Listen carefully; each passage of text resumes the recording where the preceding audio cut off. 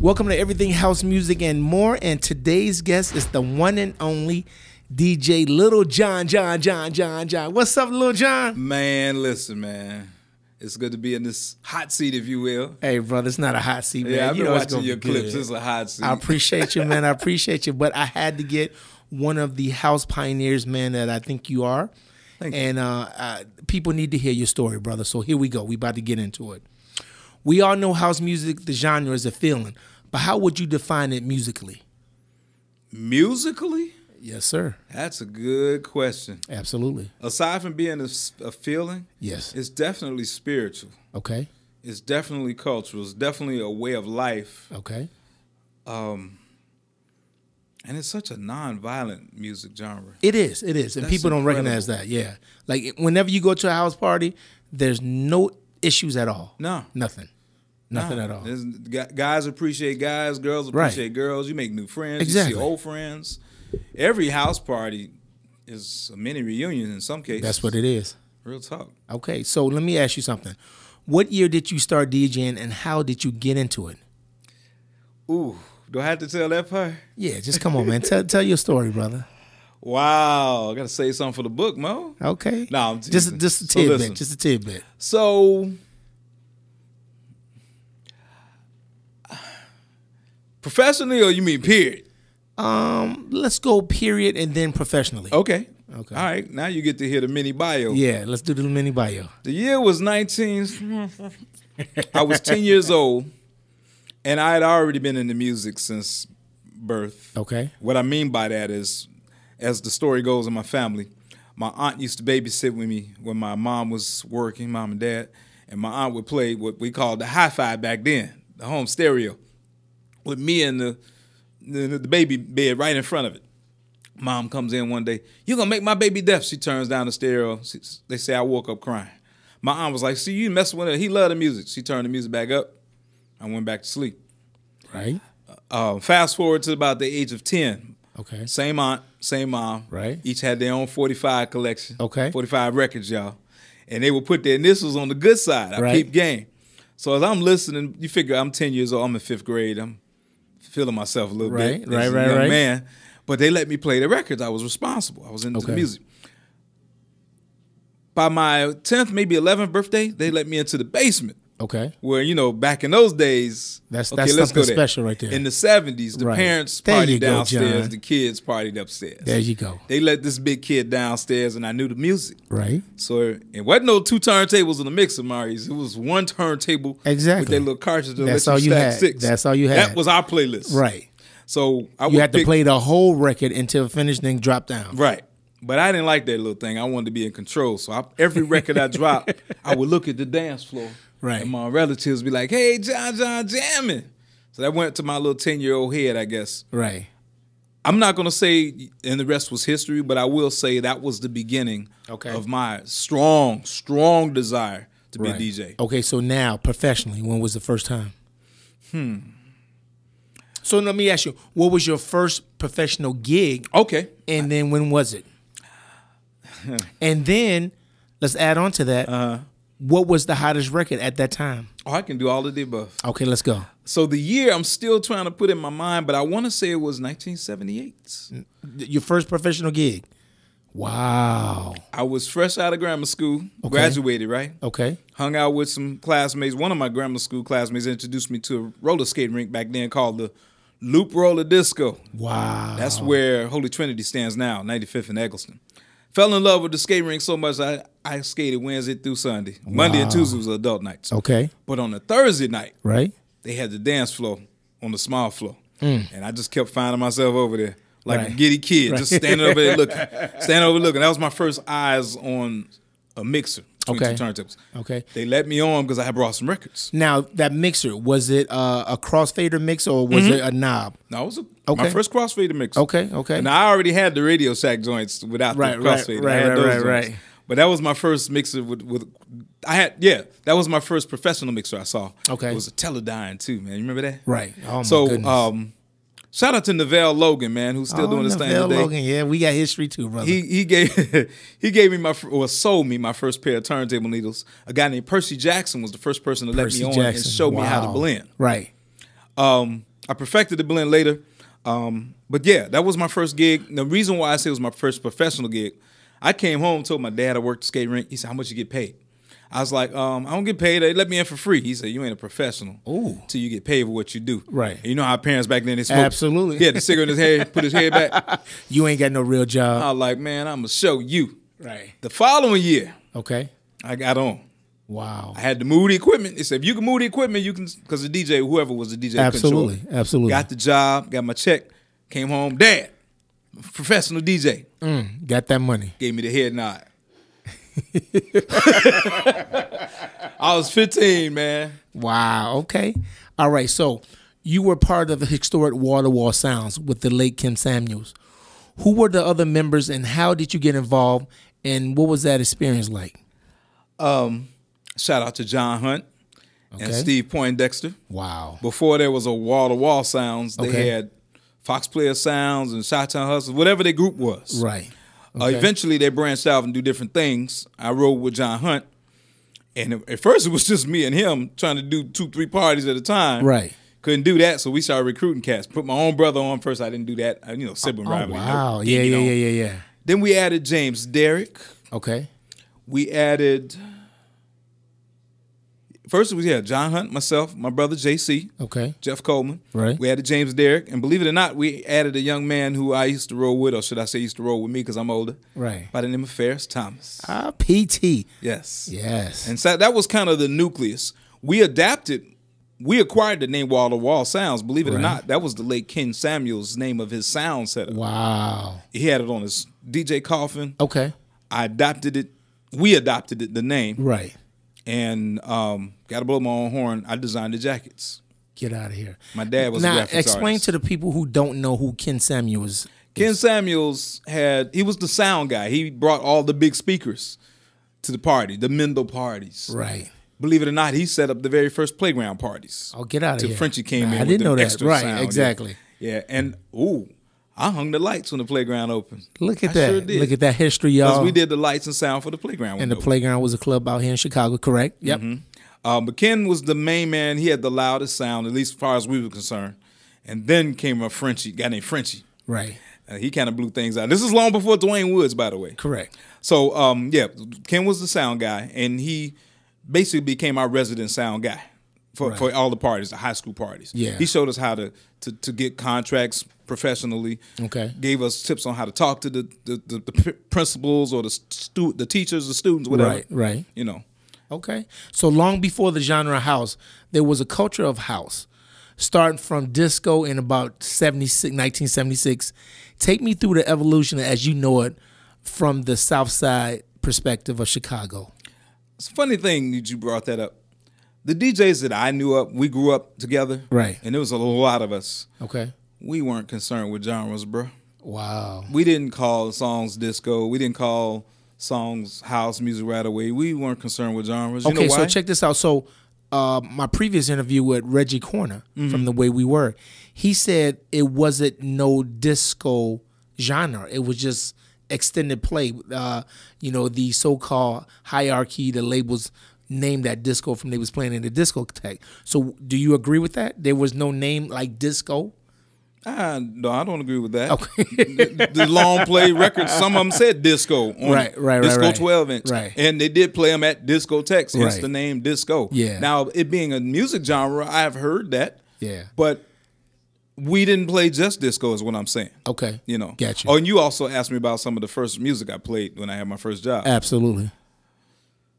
Chic, Good Times, 12-inch with Warm Summer Night on the other side. Wow. Le Pamplemousse, Spank with Monkey See, Monkey Do on the other side. John is taking y'all back, y'all.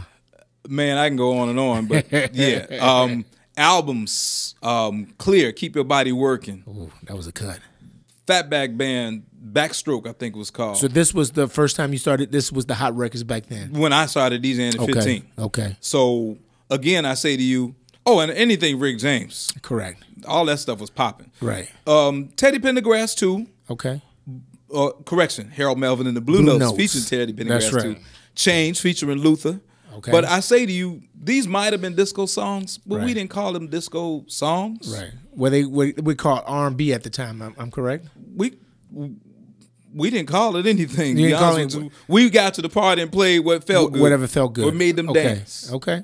All you right. know, it could have been Boy George Culture Club, which actually it was. We played some Boy George Culture Club. Right. So you couldn't tell us that was called new wave pop or anything because we didn't care. Okay. So, Lil John, this is the biggest question ever. Here we go. Where do you believe that the term house music came from? I want you to connect the dots because you are the one that was almost there from the beginning too. Well, I can say you are one of the persons that's there from the beginning. Explain that and into further details. I told you before I consider myself a fly on the wall. Yeah. Why do I say that? It's because I had the privilege of getting into the original warehouse, sneaking into because I wasn't the original warehouse on Jefferson. I definitely went to the power plant. Okay. Definitely went to the music box. Wow. I've seen Club Laray's. I've seen the loft on, I want to say, Michigan. Okay. Definitely been to the playground.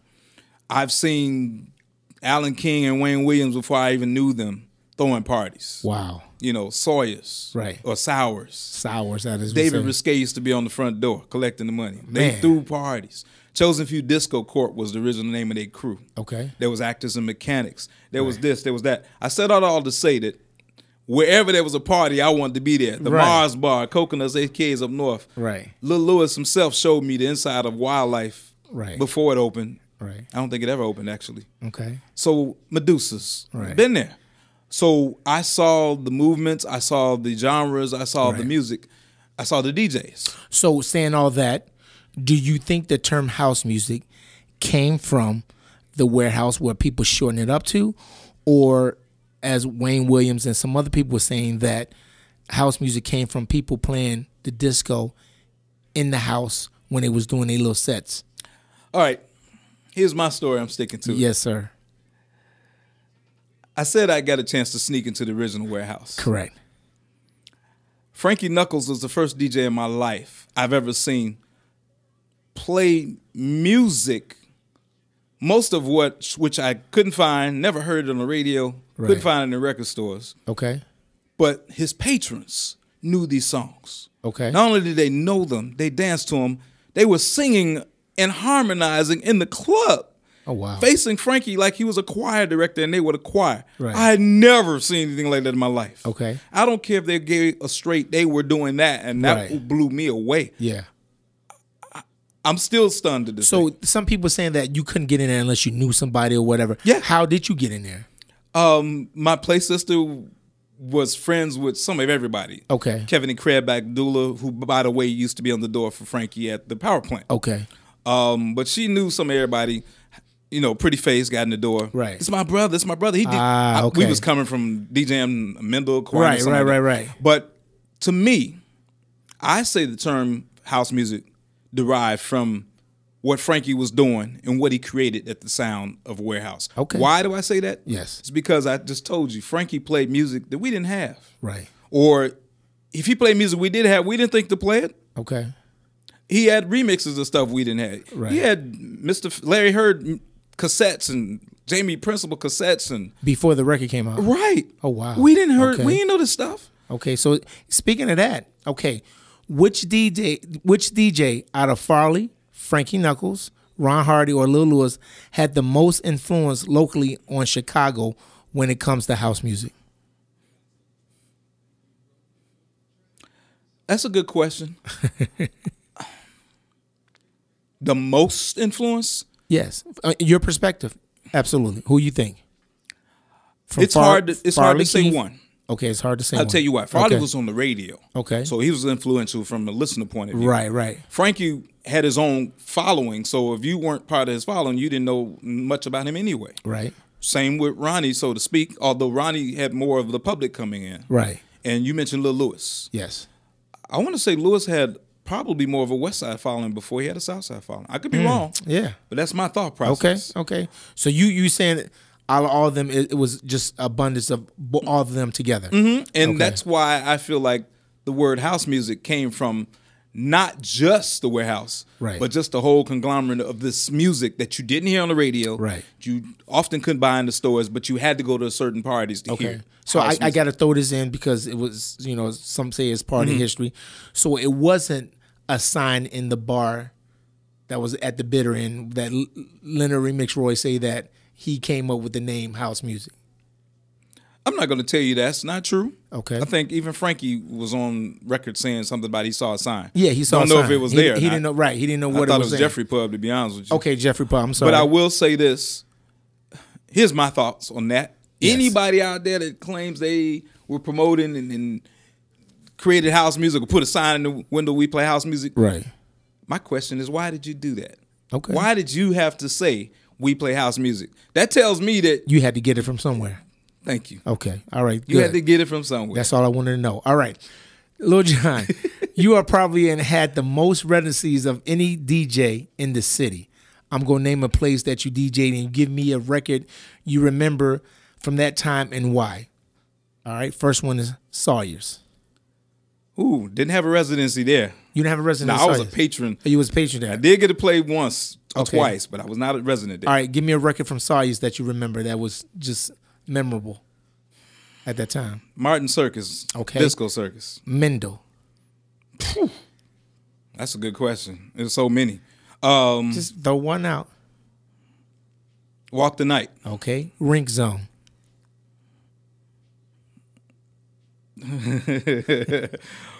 I'm going to say Jamie Principle, Your Love, because Leonard was playing on a cassette. Wow. We still couldn't figure out how he got that song that early. Big up to Leonard Remix Roy. Okay. Pleasure Dome. Whoo! Disco Party by the Tramps. Okay. And Red Dog. Oh, man. Love and Happiness by Louis Vega featuring India. Oh, wow. Okay. Okay. Yeah. All right. So do you remember when the Hot Mix 5 started and what was their effect on the city at that time? Interesting. Hot Mix 5 was on Saturday Night Live, Ain't No Jive, right? Yep.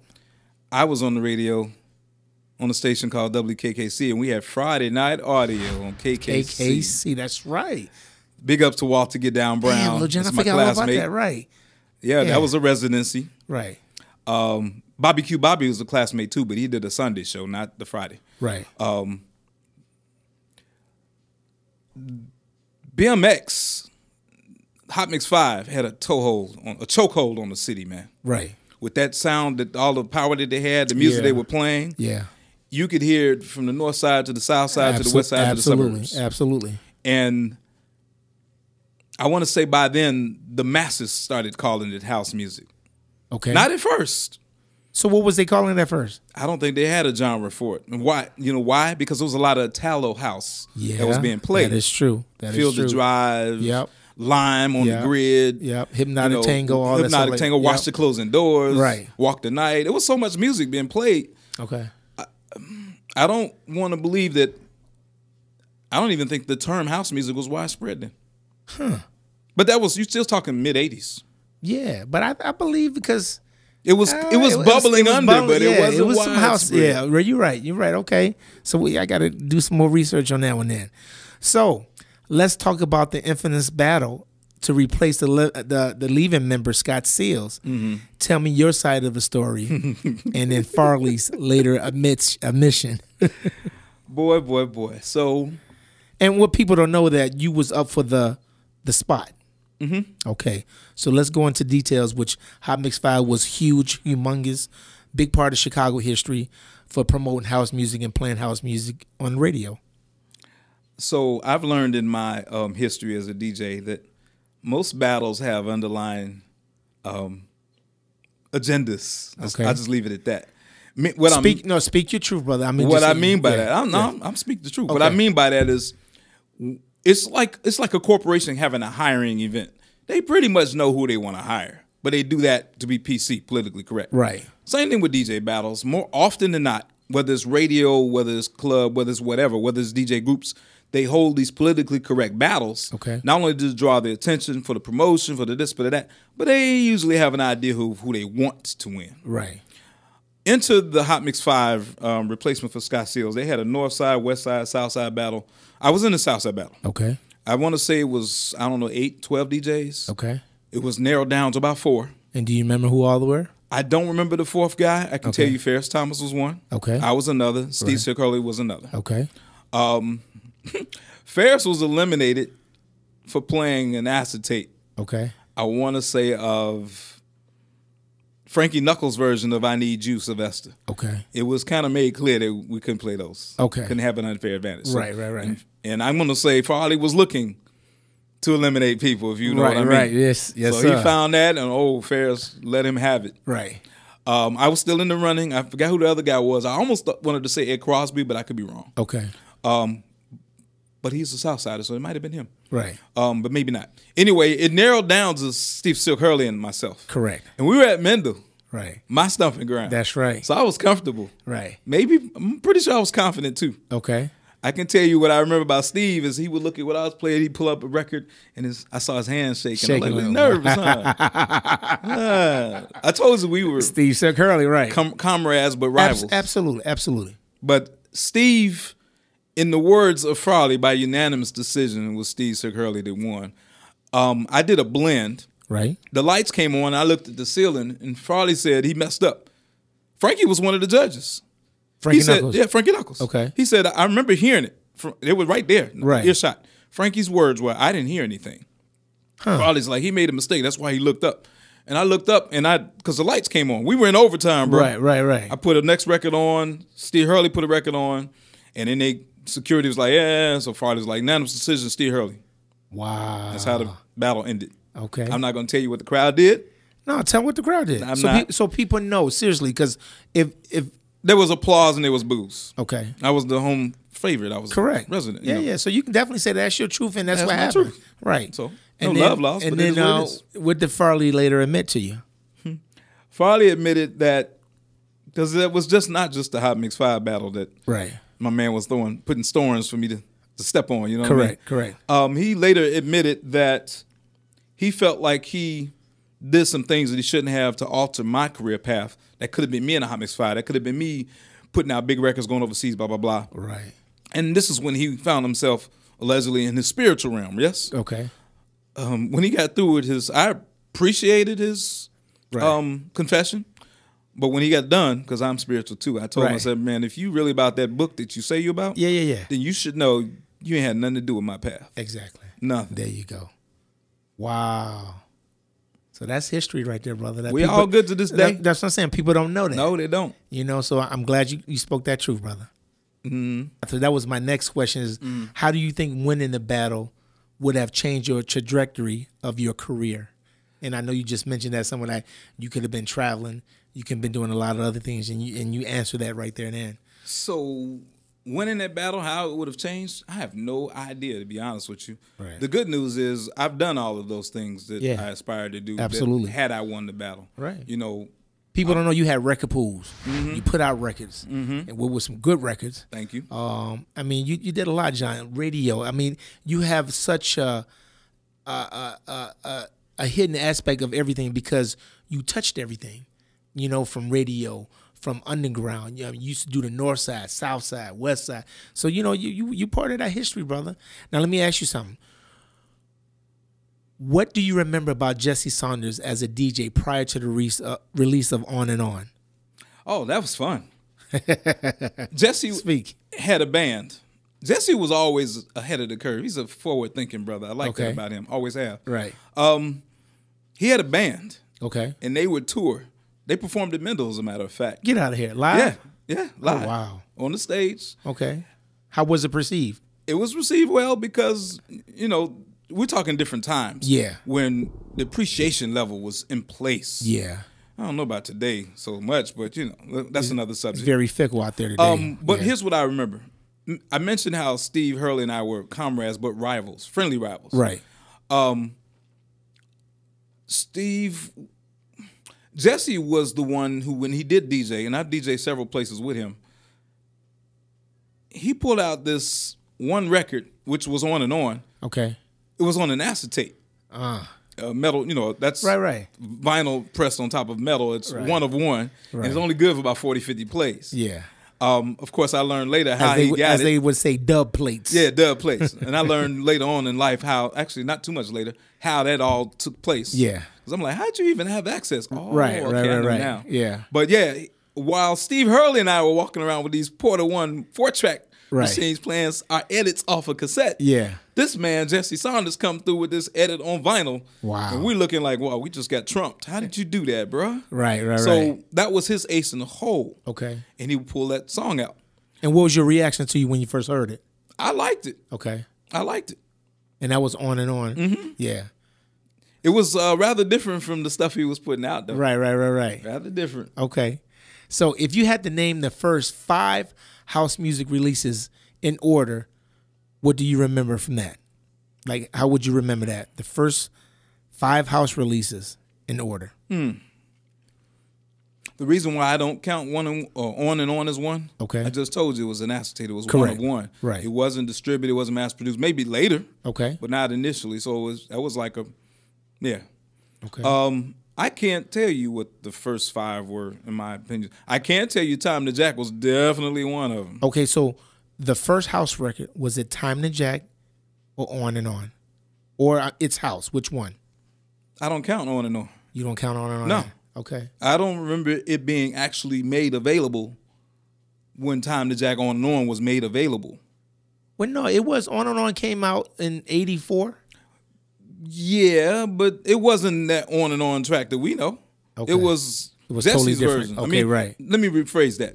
It was Jesse's production. Okay. On and On, as I can recall, was not necessarily his. Right. It was something else. But my point is this. Now, let's give credit where credit is due. Okay. Jesse's On and On EP with the tracks and all that popped off. Yeah, especially the drum tracks. Yeah, drum tracks was big. Yeah. So those drum tracks, I would 3A, definitely put 3B, in right. I would definitely put in that top 5. Okay. Chippy's EP with Time to Jack in His House. Okay. Definitely top 5. I even give Steve Hurley his props. Jack My Body was major. Yeah. You know. So would you also consider then Jamie Principle of Your Love really the first house song? Since Leonard had it beforehand and everything else. I'm going to say and Frankie. House song. Yeah, I would say that. Okay. But I would also say that about Larry Heard's stuff too. Fingers Inc. Right. But again, when Leonard had it, it was on cassette. It wasn't available. Yeah. You know. Okay. I made tracks on cassette and they weren't available. So did Steve. So I'm not throwing those in the pot. You know, I'm just saying. I'm sure you did too. You should though. You should though. Yeah, no. Most of my stuff was edits. It wasn't production. Okay. But I don't have but I'll definitely give because those guys were innovative like that. Yeah. Steve Hurley's Jack My Body, Chippy's Time to Jack, It's House. Right. Jesse Saunders On and On tracks because wasn't no DJ rolling without those beats he had. Right. You know. Yeah. But those are the first 3. I want to say Video Crash snuck in there at some point, but I think that was a little later. Yeah, I think that was a little bit later than Lil Lewis. Yeah. All right, so let's shift gears to radio. Mm-hmm. How has Chicago radio helped house music, and where did Chicago radio fail at Chicago house music? Chicago radio, Friday Night Audio and Saturday Night Live, that would be KKC Radio and WBMX. Correct. In those 80s days, helped Chicago house. Right. Credit where credit is due. Big ups to the grandfather of house music, the late Herb Kent. Okay. Herb Kent had a show on WXFM. Okay. When New Wave was starting to come out. Right. Again, we call it house now. Right. But we clearly called it New Wave back then. Absolutely. We talking Rock Lobster by the B-52s. Absolutely, right. Which was the original French Kiss, if y'all pay attention. I'm just saying, you know, it's my true story, sticking to it. Right. Ask Lewis, he might concur. Wow. What else did he play? Lil Zon's Dangerous. Oh, my God, yeah. You know. Perhaps, maybe. Maybe. Right. Frequency Sides. Yeah. What's it called? Visage Frequency 7. Yep. Mike Dunn played recently too. I lost my mind when he played. I like, dude. I said, me, you, and about 4 people that know what that is now. Right. But yeah, Herb Kent introduced us to a lot of music. Kraftwerk Yeah. He was the first person to play Kraftwerk. Herb Kent was the first person to play Martin Circus. Really? Yes. Oh, wow. You know why I know these things? So the fly on the wall in me understood that Imports, etc. sponsored Herb Kent's show. Okay. In other words, they gave him these records as they got them. These were imported records. Right. You know, maybe not Martin Circus, but they gave him to Herb. Herb would put him on the show. Yeah. And that's what we heard him. Right. They were giving him demos, promos. Okay. First. I think I heard Music's Got Me on Herb Kent's show first. Yeah. Before BMX, Hot Mix 5 touched it. Right. So got to give him his credit. Okay. No, absolutely. So you've been heavily involved in both hip hop and house music development over the years. Mm-hmm. Why do you think hip hop was able to move from underground to mainstream with black people, but house didn't? Oh, that's real easy. Real easy. Okay. Videos. A lot of people said that, really. Videos. Huh. Visual. Okay. We had no visual. Oh, that's true. That is true. I promise you, if we had visuals, right, Chicago would be still the forefront of house music. Wow. And I'm not talking about 1 or 2 videos here and there. Fast Eddie and Sundance had Get On Up video. Right. I think Steve Hurley and them had Steve and his crew, Steve and Keith Nunley, had a video or two. They did. You know, and both of those were from DJ International. Right. So I guess Rocky Jones and company saw that vision. Yeah. But it wasn't enough. Yeah, but didn't take it up there. Yeah. No. Okay. I accept that, brother. So you were around for the shift when DJs switched from tricks to programming. How do you remember that coming about, and then talk about how that changed your approach and people like Ferris Thomas and Steve Hurley and others? It's funny you mentioned that, man. Some people don't even know. Some DJs some DJs to this day don't know we did tricks on house music. Right. I'm guessing that they came from hip hop, but you know what? I don't think so. Well, I think Farley said something like, he started doing that first because, he was on the radio, and then he did. Farley made a trip to New York. Yeah. I think he saw a battle or two and came back scratch mixing. Right. We thought he was crazy. Right. But he was the first person I ever heard scratch mix. Right. But Ferris and I rolled together in our teen days. Right. What made us close is that we went over each other's houses, mostly mine. Right. And we made up tricks in the basement, my basement. Okay. We weren't listening to hip hop. Wasn't no hip hop. Right. So we were making up tricks before hip hop hit. We talking mid-'80s. Wow. There wasn't no hip hop in Chicago. Okay. In fact, I don't think there was a MTV or any of that coming through our televisions in mid-'80s. Right. I could be wrong, but that's what I don't remember. Yeah. I know I wasn't in front of no television. Because it wasn't a big Chicago hip hop movement either. That came like late 80s, early 90s. Yeah, absolutely. But yeah, the scratch mixing came from us being intuitive. Right. And innovative is the word. Editing and all the tricks like that. Exactly. Yeah. Okay. So, where do you think is the future of house music going? That's a good question. Right. I can tell you this: I am proud of people like the youngins. First of all, give an honor to my man Nick Nonstop. Yeah. Who made the original Jack Your Body? That's right. Jack My Body. Right.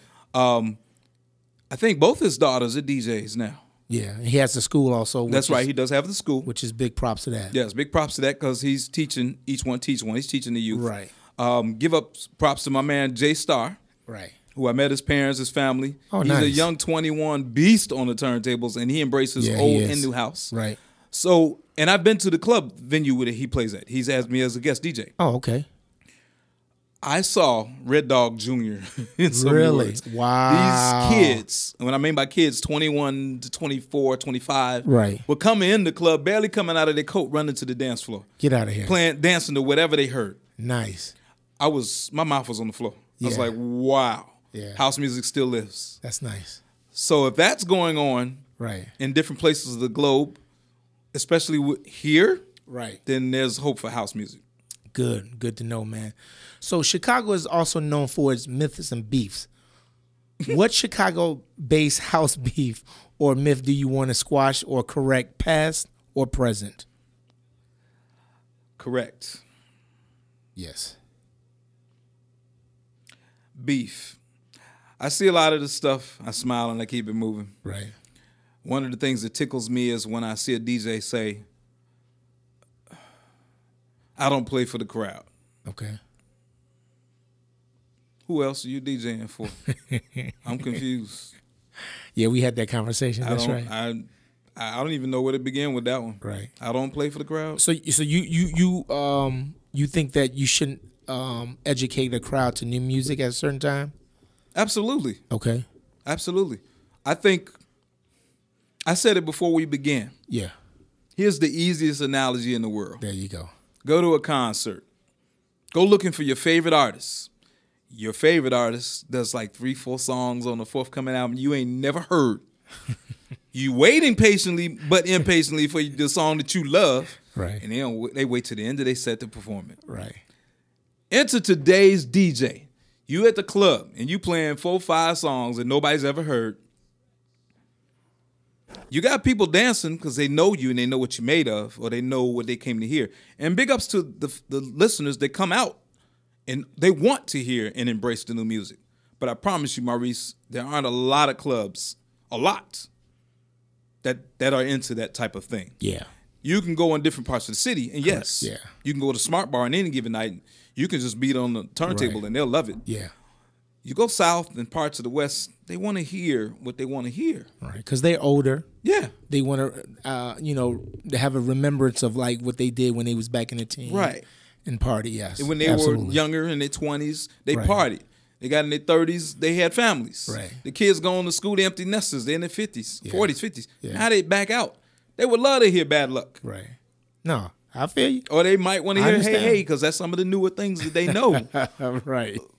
Sometimes they want to hear Follow Me, Percolate, all that. But as a DJ, we get tired of it, but you have to play it for the masses because that's what we're here to do, to entertain people. So I don't say you have to. You don't have. I'm sorry. I shouldn't say you have to. That's a strong word. I say we do this so we can please people so they can have a good time and then come back to us and be like, they play what I wanted to hear and we love that. But and the reason I say that too, Maurice, I don't say have to. I don't say you should. Yeah. That depends on your goal as a DJ. You're really right, does. John. You're right. It depends on your goal as a DJ. Right. If you want to come and introduce the world to stuff that they probably never heard, they should hear, they might like. The DJs around you, they ain't got it because you edited before you got there. That's cool. That's great. Right. I love that part because editing is intuitive, it's ingenuitive. Yes. But if you've taken your focus off of the dance floor, off of the crowd, Frankie said it best. No DJ is bigger than the music. Correct. So if you're not giving the crowd the music for them to lose their mind on, right?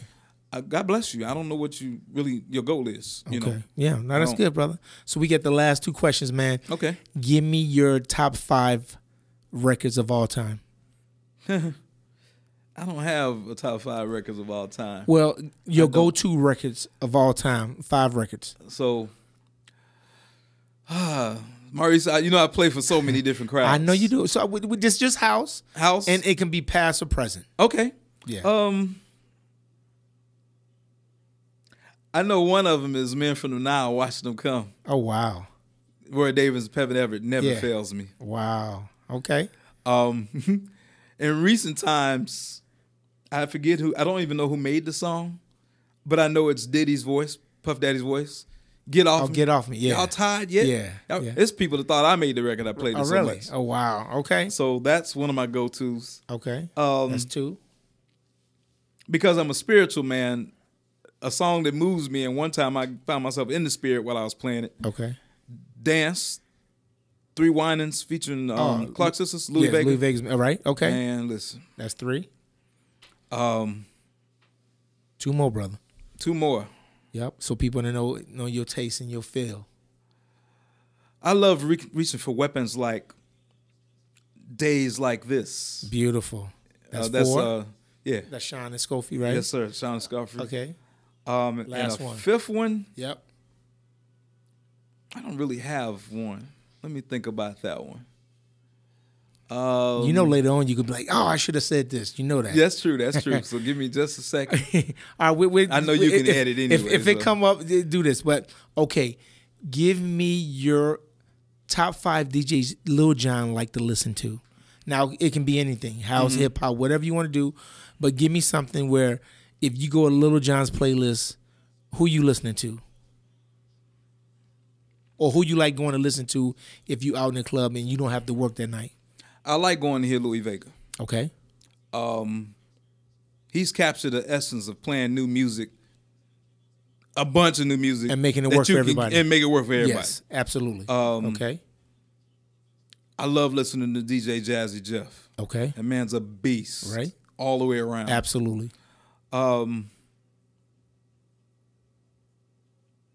I can't say that I have a lot of DJs. At one point, I used to love to hear Tony Humphries. Okay. He made such an impression on me back in, 89, 90. 99, yeah. Armando Gallup, Right. rest in peace. And Terry said this. Right. Armando took me and Terry under his wing while we were all in New York together. Right. That's Terry Hunter, yeah. Showed us around the city of New York. Right. But most importantly, took us across the bridge on the subway to the Zanzibar in New Jersey. Back in the day, yeah. Oh, man. Tony was the Frankie Knuckles of Jersey. Right. Okay. All right. Oh, That's my Tony. goodness. Okay. Well, that's 3 right there, right? Yes. So yeah. no more? That's it? I don't have a lot of other DJs that I must go hear. Okay. I mean, I like a lot of DJs. I don't have a lot to come to mind. Okay, good. All right, so the next one is give me your top 5. Well, it can be producers right now. Mike Dunn. Well, there you go. Hands the truth. down. Okay. My brother, Terry Hunter. Yes, sir. Who's stuck with it since the 89, 90. Absolutely. Louis Vega, of course. Yes. Enough people don't give credit to Maurice Joshua sitting over here all low key. Him and Hula, you two are 4 and 5. These two are probably the humblest DJs in the city of Chicago. Correction, the humblest DJ producers who have done what they've done. I appreciate that, man. In the city of Chicago. Thank you, Lil John. And that goes for E Smooth too. Yes, and Steve Hurley. These guys here, Steve, Maurice, E Smooth, when they made up ID Productions, they could do no wrong. I promise you, if I never told you this, do anything y'all put out, I had to have it. And I'm gonna tell you to your face, most time you were my go-to mix, dog. I appreciate that, brother. You know your version of Remember the Time. Right. And you know what? It's crazy that you say that because I didn't want to do those type of mixes because I wanted the vocals. But I stayed in my place because everybody had a sound and to create, so we kept it like that. But I always wanted to do it because I was the dub guy. You always the underground. So I had to go, right. Yes, sir. I had to go and turn it and flip it around where everybody was doing it. I was like, oh, I wish I. But then now, it's like everybody want the dub. It's like it's hard for me to go back to do that because I'm so doing so much vocals. But I get it. But I really appreciate that. But you were blessed with the whole Beyonce string of house joints. Yeah. If you heard a house record before now that Terry did, Maurice did most of those. I appreciate it. The ones you wanted to hit, Maurice did them. And Terry deserved this, man. He behind the camera, but I'm putting him on blast yeah, right he now. is. I got mine coming up pretty soon, so y'all they gonna hear everything too. And you mentioned one of my. I just figured out what my 5th record was. What's that? That weak version that Jamie did that you produced. Jamie Woods, right? Jamie Woods. Yeah, I did the remake of Something about that song to this day. Yeah. You know what? I give you props on that because you was the first one that called me on that record. Man. In Miami, like, Mo, I need to get this record. I didn't know it was you that did it. Blah, Wayne blah. Williams was playing it. So I sent it I called him you. long distance back home like, yo, man, I need this song. And I ain't stopped playing it since. Whatever year that was, I ain't stopped playing it since. That was somewhere in the 2000s. I forget. But, man, that was Jamie Woods, weak. Yes, yes. Oh, yes. Hey, yes. But Lil John, thank you, man. I appreciate you, brother. Thank you, everybody, for tuning in to Everything House Music and more. Remember to click the button, subscribe, hit the bell notification. You can hit Lil John on every social media platform. See him on Friday nights at VIPs. That's his place of business. Please, people, go see him and check him out. And anything you want to say, last word, Lil John? Yeah, social media, DJ Lil John USA. You got to add the USA because there's 40 other DJ Lil Johns. I don't know why, but this one. I'm the one that... Catch me in the mix here. It's 1063 Monday through Saturday at noon, Monday through Saturday at 5. Friday nights, Club 1063 from 9 p.m. to 11 p.m. Mike Dunn does 11 to 1 a.m. And then my show, Primetime Radio, I host 3 to 7 Monday through Friday. All right. That's good, brother. Hey, once again, thank you, Lil John. I love you, brother, and many blessings coming up for the next year, brother. Thank you, my brother. Thanks for having me. Yes, sir. Peace.